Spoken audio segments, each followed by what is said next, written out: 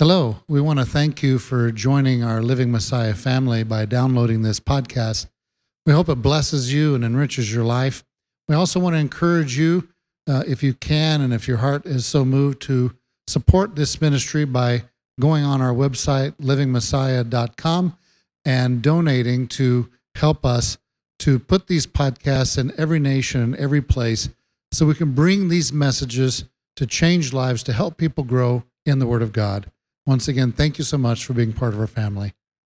Shalom. Shabbat shalom, everybody. We want to welcome everyone online and everyone here for joining us on our in-depth study roundtable discussion that we're having today, our second week in this roundtable format. And today, Debra is going to be presenting some review on last week's salvation, and then our topic this week is love. And so she'll be presenting, and I'm sure everyone at the table will be contributing, and then I have a few things I may say about love too. So without any further ado, Debra Faye, it's your turn. Okay, so I just thought that it would be good to review all of the wonderful comments and things that were made last time, and so what I wanted to do was just sort of start with this beginning. You can scan this if you'd like to see this particular. You can scan the QR code if you'd like to see these particular slides on your phone. And I wanted to just mention that last week, if you hadn't seen it in the in-depth, I had gone over some words for salvation in the ancient Hebrew lexicon of the Bible, and some indicators that we've been rescued. And Lisa here has gone through a study on her portion of the study, which was on the helmet of salvation. And so if you want more information on those, you can click here. If you scan this on your phone, you can just click here, and this will take you directly to the in-depth study so that you can watch that, or you can just go to Living Messiah's YouTube channel and find it there.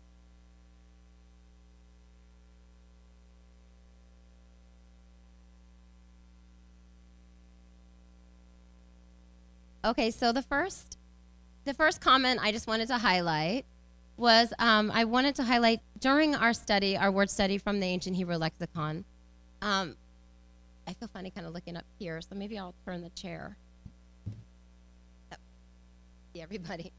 Okay, so from the ancient Hebrew lexicon, when we were looking up the word salvation, and we were looking at the parent root, there were some derivatives that had some interesting information to them, and one was sha'ah, one was tisha, and one was teshi'i, and they meant hour, 9, and 9th. And I just wanted to remind us of the comment that Mark had explained. He showed us exactly where in the sky a shepherd would look to see the sun in the sky in the 9th hour. And so I just tried to do this diagram for myself and for everybody to kind of understand that.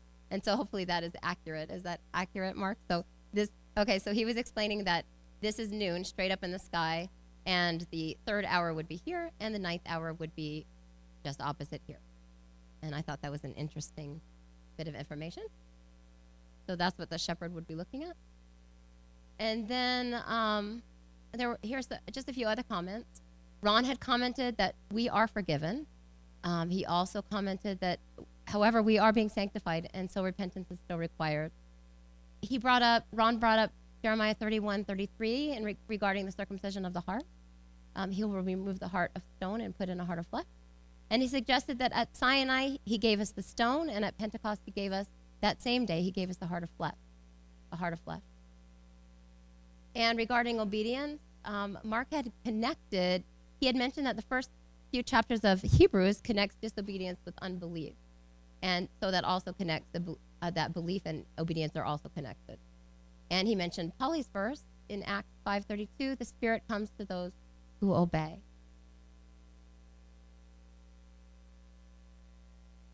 Some other comments during Lisa's presentation when she was mentioning that we have been saved, we are being saved, and we will be saved. Mark had mentioned that the word salvation can have a past tense, a present tense, and a future tense. And I just thought it was interesting that when we look at that word salvation in our scriptures, that he was saying that we ought to look and see what tense it is using. Regarding the helmet of salvation, Mark was mentioning that the attacks come to the mind, the heart, and the mind are connected. So, and the helmet of salvation is protecting what's coming in. He also mentioned the garments of salvation, quoting Isaiah 61:10. And so in that, oh, and Cindy also mentioned that the word crown, thinking about the word crown, it surrounds the head, a form of protection, and she mentioned Zechariah 6:11.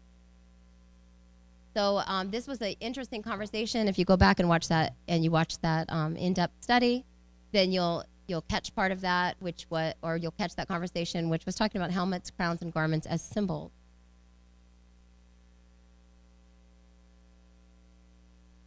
Okay, and this was really, I think, got to some heart level understandings, and so I just wanted to talk about this for a minute. So regarding love as an indicator of rescue, Mark was suggesting that perhaps when God was bringing judgment upon the people, it was because these indicators had failed. And if you want to know more about that, again, you can go watch the study.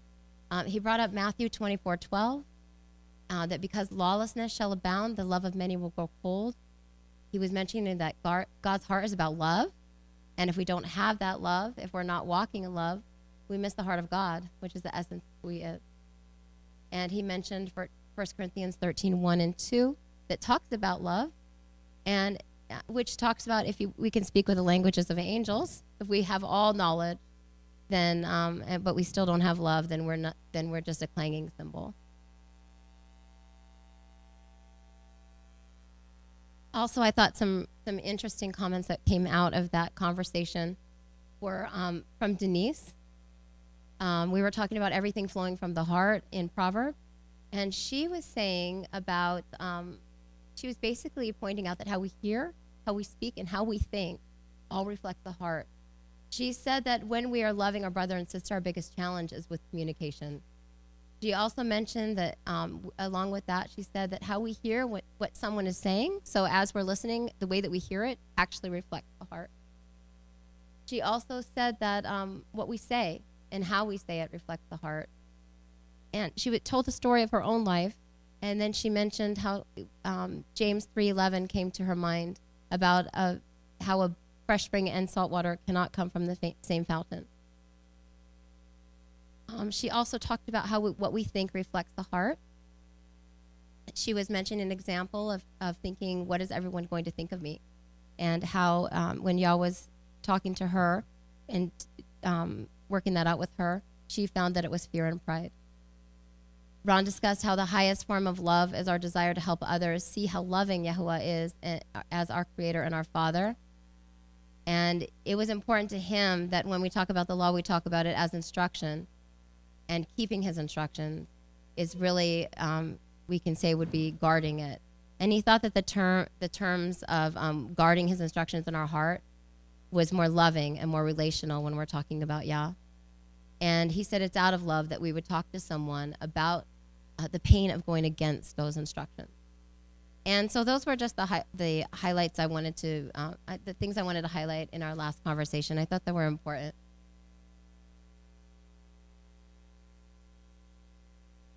And for my part of this particular study, I just wanted to bring, again, the ancient Hebrew lexicon of the Bible. Oops, uh-oh, I just lost it.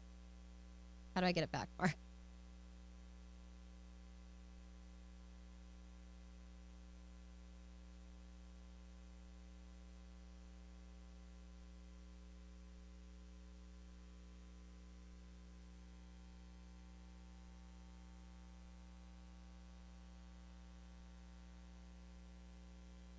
Oh, yeah, thank you.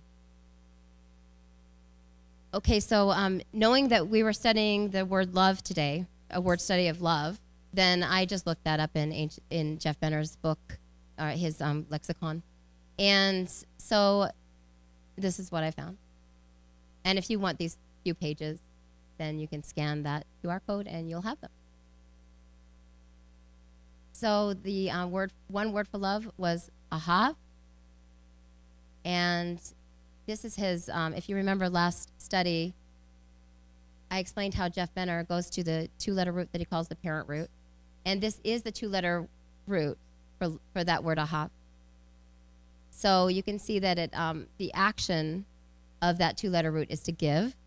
The concrete meaning of it is a gift. And so the abstract meaning of that is love. So the picture graph, the hay, represents one who is looking at a great sight with his hands raised, as when saying, behold. The bet is a representation of the house or the tent. Combine these pictures and it means look toward the house or provide for the family. One does not choose the household which one is born into, including tribe parents, children, and wife. It is a gift from Yah. These gifts are seen as a privilege and are to be cherished and protected. So the concrete meaning of love, ahav, being a gift, and that gift being given because we appreciate the privilege of having the people that we are serving in our life, like our children or our household. We appreciate the privilege of being able to give those gifts. We appreciate the ability to be able to give the gifts that he gives us to the people that we love. So would this also apply, if it applies to the husband and wife, applies to the family, the house, as it says, the bait is the house, it would also apply to the community, which The is house also, of Yah. Yeah, that's Yah's house. So it would apply to his house, the same concept, because he's gonna convey that love to us in the same way, and we're to reciprocate that same love back to him the way that you've beautifully portrayed it here. It's really awesome. Yes. So, yeah, I love Jeff Benner's concrete pictures because it really helps us to understand the concept. And so, and I love that because we are his house. And so he provides for us. That means that he's appreciating being able to give us those gifts. It means that he's privileged to be able to, he's privileged with us. He loves us that much. And so as receiving that, then we're part of his house. And so then we're privileged to give the gifts that we have to the people that we love. I wanted to mention one other thing, and that is I'm reminded of the bondservant, that the bondservant is in the master's house, and he doesn't want to leave because he's experiencing that love. That ahava, he's experiencing in such a deep way, such a profound way, that he would rather stay there and be the servant than to go out and be on his own somewhere. He wants to stay in the house.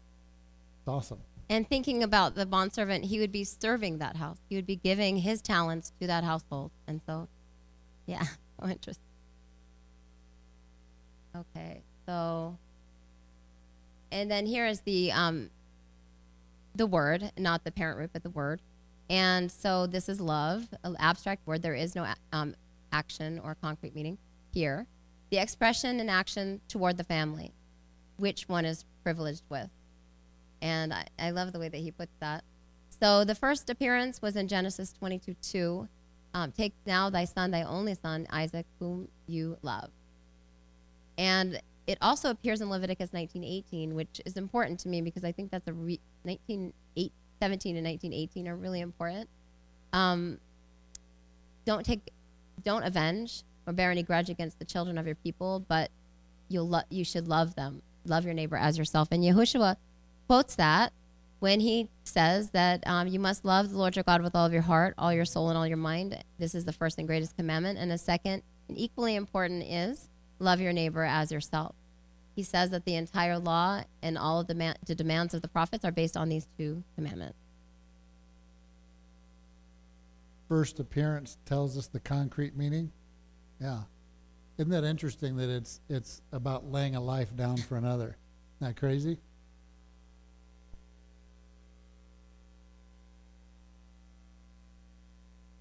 And this word, it also appeared as love. There were several words that appeared that were translated as love. So I just definitely ahav. And this was just the second choice that I made as far as, is it? Okay, so racham, if I said that right. All right, and so Jeff Benner brings us to the concrete, which is bowels and the abstract compassion. The bowels are the seat of compassion. And so the very first appearance there is Exodus 33:19, where Yahuwah says he will show mercy on whom he will show mercy. And so it is translated mercy in that first instance. And I thought this was an interesting instance of Raham that really shows the meaning of it, which is just that great feeling, that compassion. Joseph hurried out because he was moved to tears, and so that in that particular case, Raham was translated as moved to tears. And so that is what I brought to our study today, and that is what I have. Yeah. So, okay. So that's my part.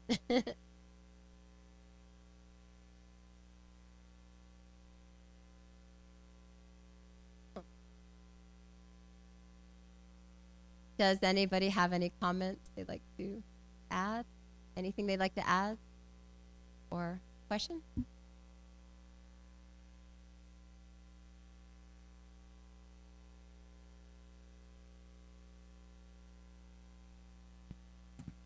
I'm going to have to go back and listen because I missed the first part of what you shared. But in that, I remember a dear friend shared something with me one time when someone had visited the service, and afterwards they just said, you know, I really didn't get anything out of it here. This probably isn't the place for me. And the comment that she made to me was really, it always stuck with me. And she said, when will we get it that it's not what we get out of the community, but what we can bring in? What have we come to bring? Are we just here because we're going to get something? Or do we have the love for the Father and the greater family that we have come together because we have something to bring to the family? And I thought that was good.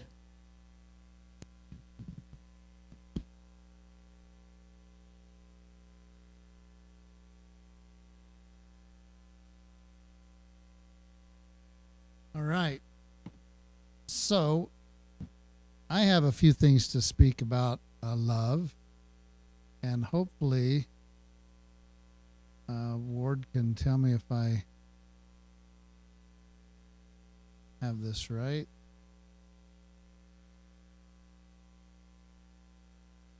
And do I just hit play? Okay.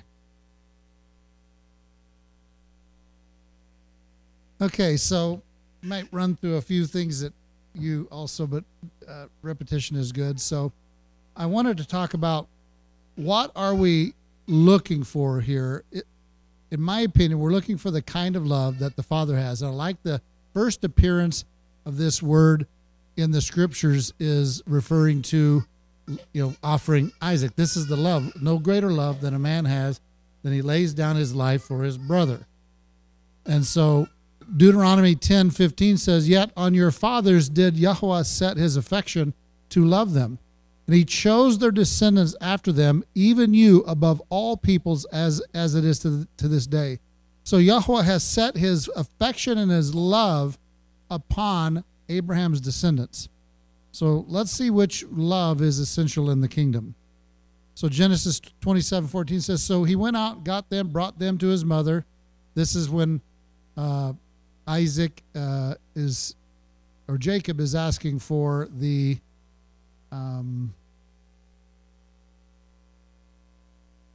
food, right? No, Isaac is asking for the food, he wants the meal. And so when the boys come back, they bring him to the mother, and his mother's made savory food, which his father loved. This is phileo, this kind of love.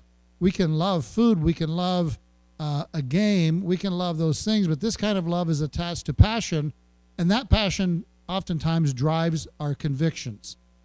But in reality, what God wants is the kind of love that is a conviction that drives your passion. So when I see that God has a conviction that he says, this is the way I want you to love, and that's his conviction, I want to make it my conviction, and then I want that to be my passion. God says, here in heaven, I keep the Shabbat. that's my conviction. Well, because God says that's his conviction, I want it to be my conviction, and now I want that conviction to drive my passion. I don't want my passions to drive my convictions. It's backwards. So this is the Deuteronomy passage that I just read. So Leviticus 19:18 says, "You shall not take vengeance nor bear any grudge against the sons of your people, but you shall love your neighbor as yourself. I am Yahuwah." So the love that you have for Yahuwah should be seen through your love for those around you. Huh? Should we be loving how God loves us? Should we be reflecting that? Should we be walking as our master walked, as he did what his father said and did? So agape is not something you feel. On the contrary, it's based on action. How might you say? It's by seeking the well-being of others. Are we seeking our brother's well-being? 1 Corinthians 10:24 says, "Let no one seek his own good, but that of his neighbor." So seeking others' well-being without expecting anything in return. This is why they say one of the greatest things you can do is attend a funeral. Why? Because that person can never repay you. You're doing a great deed that you know you're not going to expect something in return.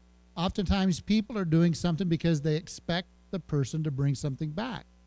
But in reality, we should be doing the opposite. We should be giving and serving without expecting anything back. So how would this look like in really biblical God love? So how about when the person can't repay it? Acts 9:1. "Now Saul still breathing threats and murder against the disciples of Yahuwah?" Or how about if it's your enemy? So here we see Saul was an enemy of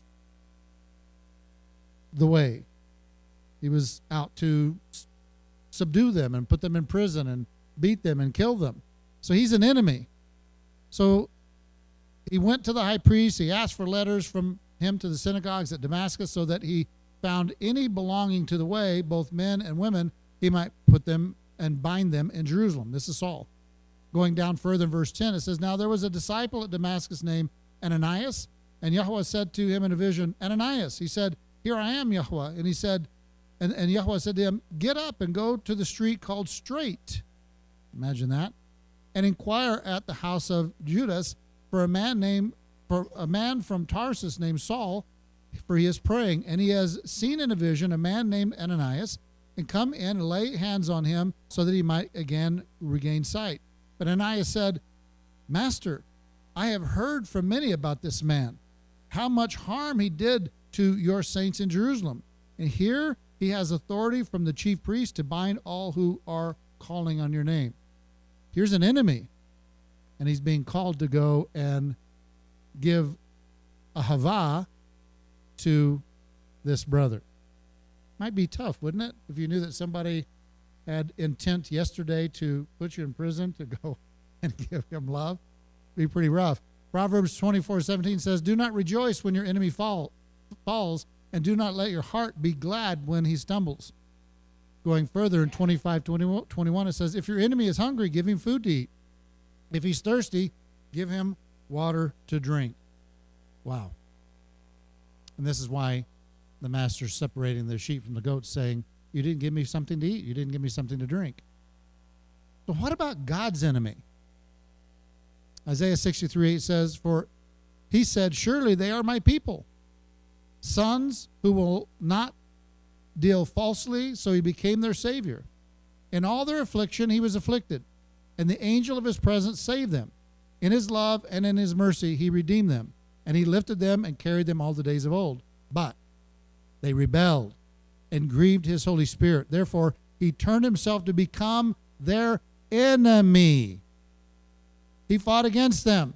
So the people of Israel became God's enemy. But then his people remembered the old days of Moses.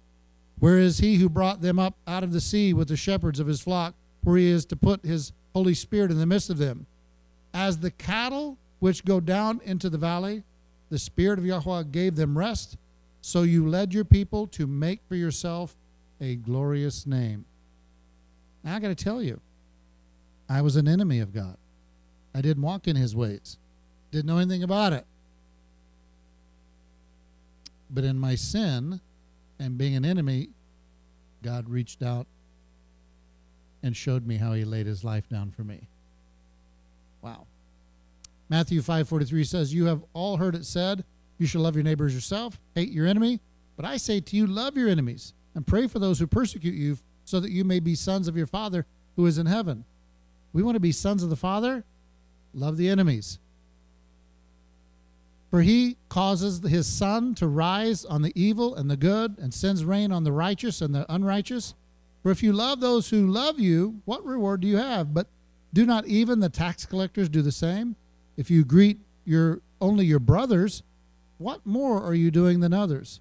Do not even the Gentiles do the same? Therefore you are to be perfect, as your heavenly Father is perfect, showing his kind of love. So this reflects the heart of Elohim. Moses praying for mercy on the nation, or Abraham praying for the mercy on Sodom. It's interesting, we were just talking about mercy, so maybe this is a good segue into, I had forgot I put that in there. So see how the Spirit leads? Yes. Okay, so I was just saying that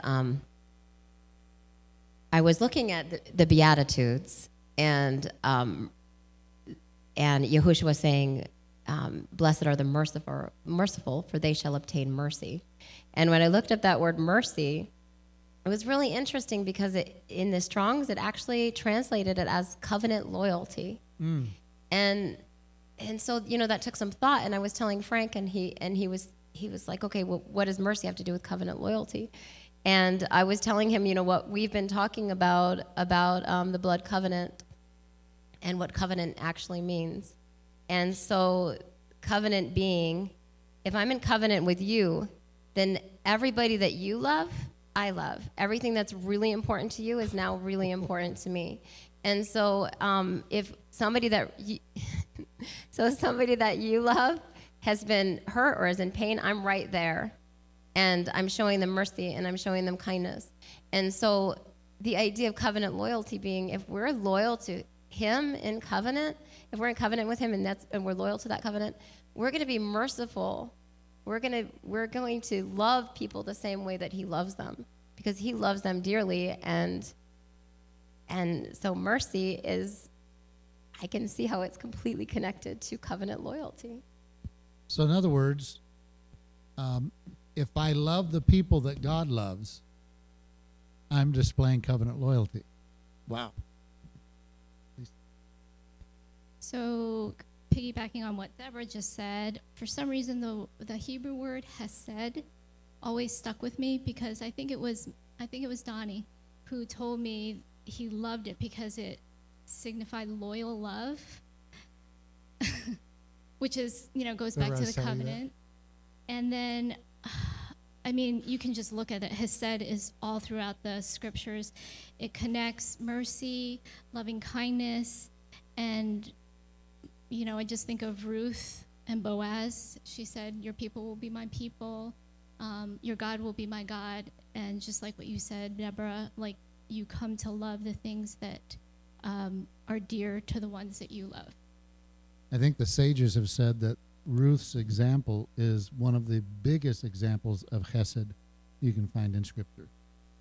Yeah. And I just wanted to add to that also, so Mark was saying that Yahuwah loved us even in our sin, and he rescued us as sinners. He rescued us from that place. We were enemies of God when he loved us. Yes. And when he rescued us. And so he was loving his enemies. And so if he loved us that much, then in loving our enemies, we're more than likely, because he loves everybody, loving somebody that's very valuable to him. Because we were enemies of his at one point. That made sense. Flesh has a hard time with that. The flesh has a hard time loving someone that you feel is an enemy or that you dislike. Love covers a multitude of sins. So others focus on self-giving love, but we are called to respond to Elohim's love, his type of love, in like manner. So as Elohim leads Israel through the wilderness, they continue to be faithless and reject his word. Yet he feeds them and waters them while protecting them from the enemies around them. He's loving those who are becoming an enemy by rebelling and walking against him. He's still holding fast to his chesed, his covenant loyalty. Wow. Hosea 1:6 says, then she conceived again and gave birth to a daughter, and Yahweh said to him, name her Lo Ruhumah, for I will no longer have mercy on the house of Israel, that I would ever forgive them. But I will have mercy on the house of Judah, and deliver them by Yahweh their Elohim, and will not deliver them by bow, sword, battle, horses, or horsemen. Therefore, behold, I will allure her, bring her into the wilderness, and speak kindly to her. Then I will give her her vineyards from there, and the valley of Achor as the door of hope. And she will sing there as in the days of her youth, as in the day when she came up from the land of Egypt.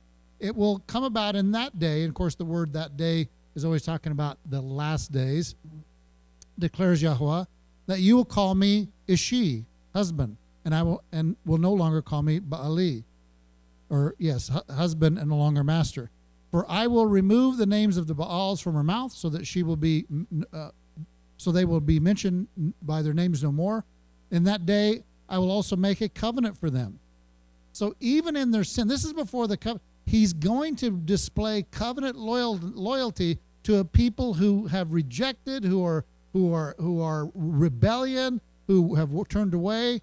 He's still holding fast to make a covenant with them, with the beasts of the field, the birds of the sky, the creeping things of the ground, and I will abolish the bow, the sword, the war from the land, and will make them lie down in safety. I will betroth you to me just for 10 years. Forever. Yes, I will betroth you to me in righteousness and justice and what? Chesed. And in compassion, mercy. Chesed and mercy tied right here. And I will betroth you to me in faithfulness. Then you will know Yahweh. Psalm 136 says, give thanks to Yahweh, for he is good, for his loving kindness is everlasting. Give thanks to him, for he is good, for his loving kindness. I'm pointing this out because every time you see loving kindness, it's chesed. So the psalmist is teaching us all of the attributes of God is based on this loving kindness of who he is. So we can say them. To him who alone does great wonders, to him who made the heavens with skill, to him who spread out the earth above the waters, to him who made the great lights, to the sun, for the sun to rule the day, the moon and stars to rule by night, to him who smote the Egyptians in their firstborn, and brought Israel out from their midst with a strong hand and an outstretched arm, to him who divided the Red Sea, for his loving kindness, his chesed is everlasting. Does it mean that the chesed could stop at some point? Or can I trust that chesed, that covenant loyalty, that mercy, that love that he has will be there always? He made Israel pass through the midst of it, but he overthrew Pharaoh and his army in the Red Sea. He led his people through the wilderness, to him who smote great kings and slew mighty kings, Sihon, king of the Amorites, and Og, king of Bashan. And he gave their land as a heritage, even a heritage to Israel his servant, who remembered us in our low estate and has rescued us from our adversaries, who gives food to all flesh, and give thanks to the God of heaven, for his chesed is everlasting. So Moses asked Elohim to forgive Israel, not because they deserve it, but because of his chesed. It's who he is. So Yahweh keeps promise with a people who don't want him, even when Israel does not show chesed, love, agape, ahava back. He does anyway. Now, I would like to be able to say that I'm that guy and I've done that my whole life, but I can tell you, no, I haven't.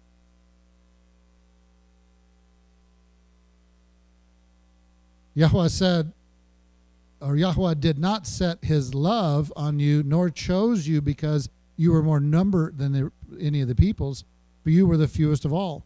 But because Yahweh ahav you and kept the oath which he swore to your fathers, Yahweh brought you out by a mighty hand and redeemed you from the house of slavery, from the hand of Pharaoh, king of Egypt. Know therefore that Yahweh your Elohim, he is God, the faithful chesed God, who keeps his covenant and his loving kindness to 1,000 generations with those who love him and keep his commandments. What's the two requirements for the chesed to be there?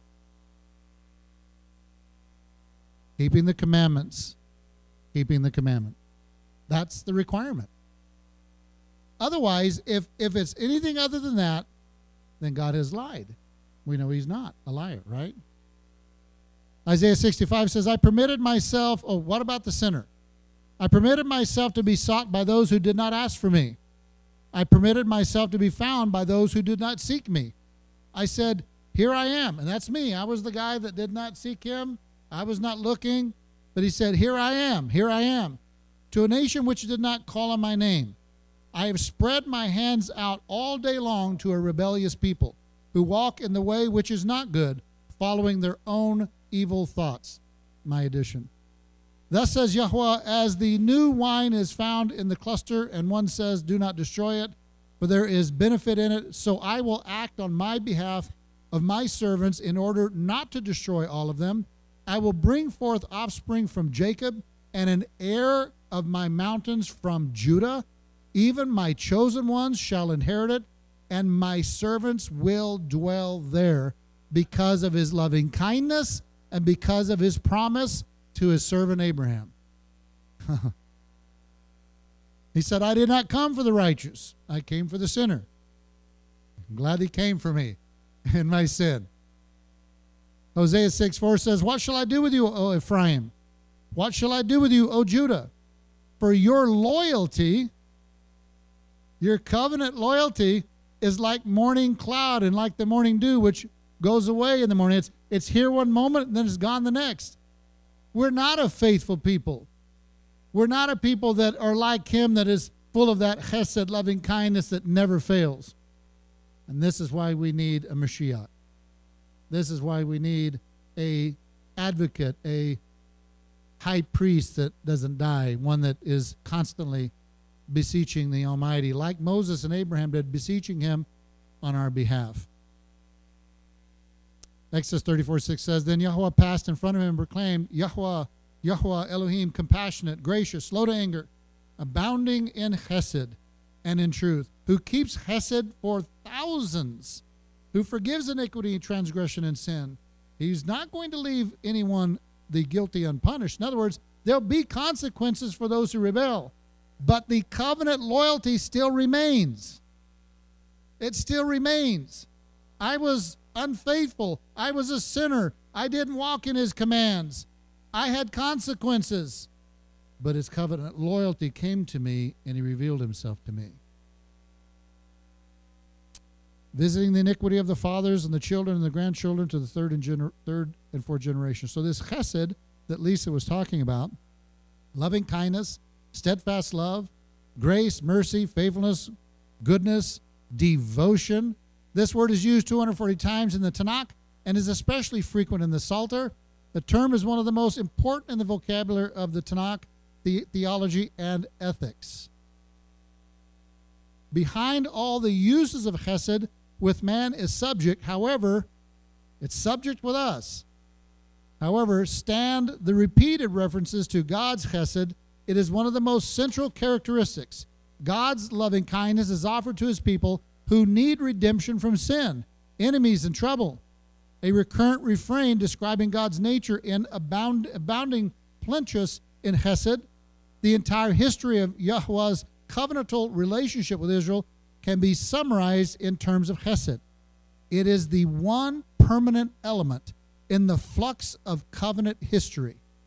It's the one permanent piece in all of covenant history. Even the creation is the result of God's chesed.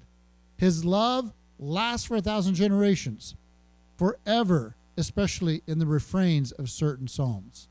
Wow. You know what? It's just who he is. It's just who he is. And it's what we should be. I just wanted to point out that talking about Yah's loving kindness is offered to his people who need redemption from sins, enemies, and troubles. That just reminded me of last week's study. Yes. We need it. And guess what? The one who, well, I'm going to get to it here in a second. I want to go too early.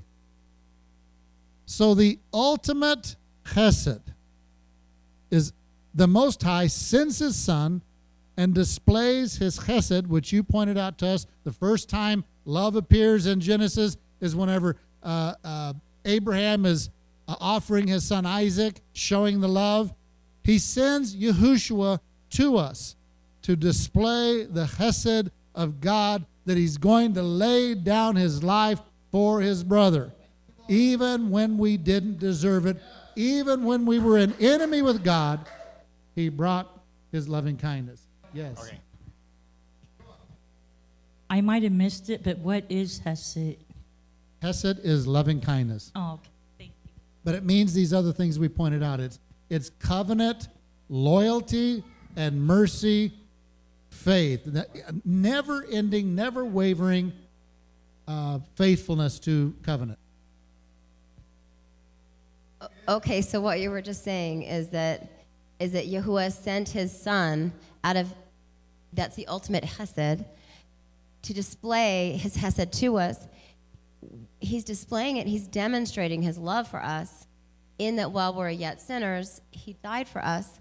And I guess I'm just thinking that that display goes along with, if we hear this word of his gospel, and we believe him, if we believe him, then that transforms our heart. I mean, it's that belief that he does love us. It's that belief that he demonstrated the best way that he could in dying for us. It's that belief that he truly thinks that we're valuable, that we're truly worth it, that he truly wants a relationship with us, and he wants to be connected. Amen. And I think that one of the key elements for Abraham, why God's love for him was so great, is because Abraham displayed hesed probably more than anyone ever has. Here is a man who displayed that chesed in such a way, laying down his own son's life. This is difficult for flesh to do.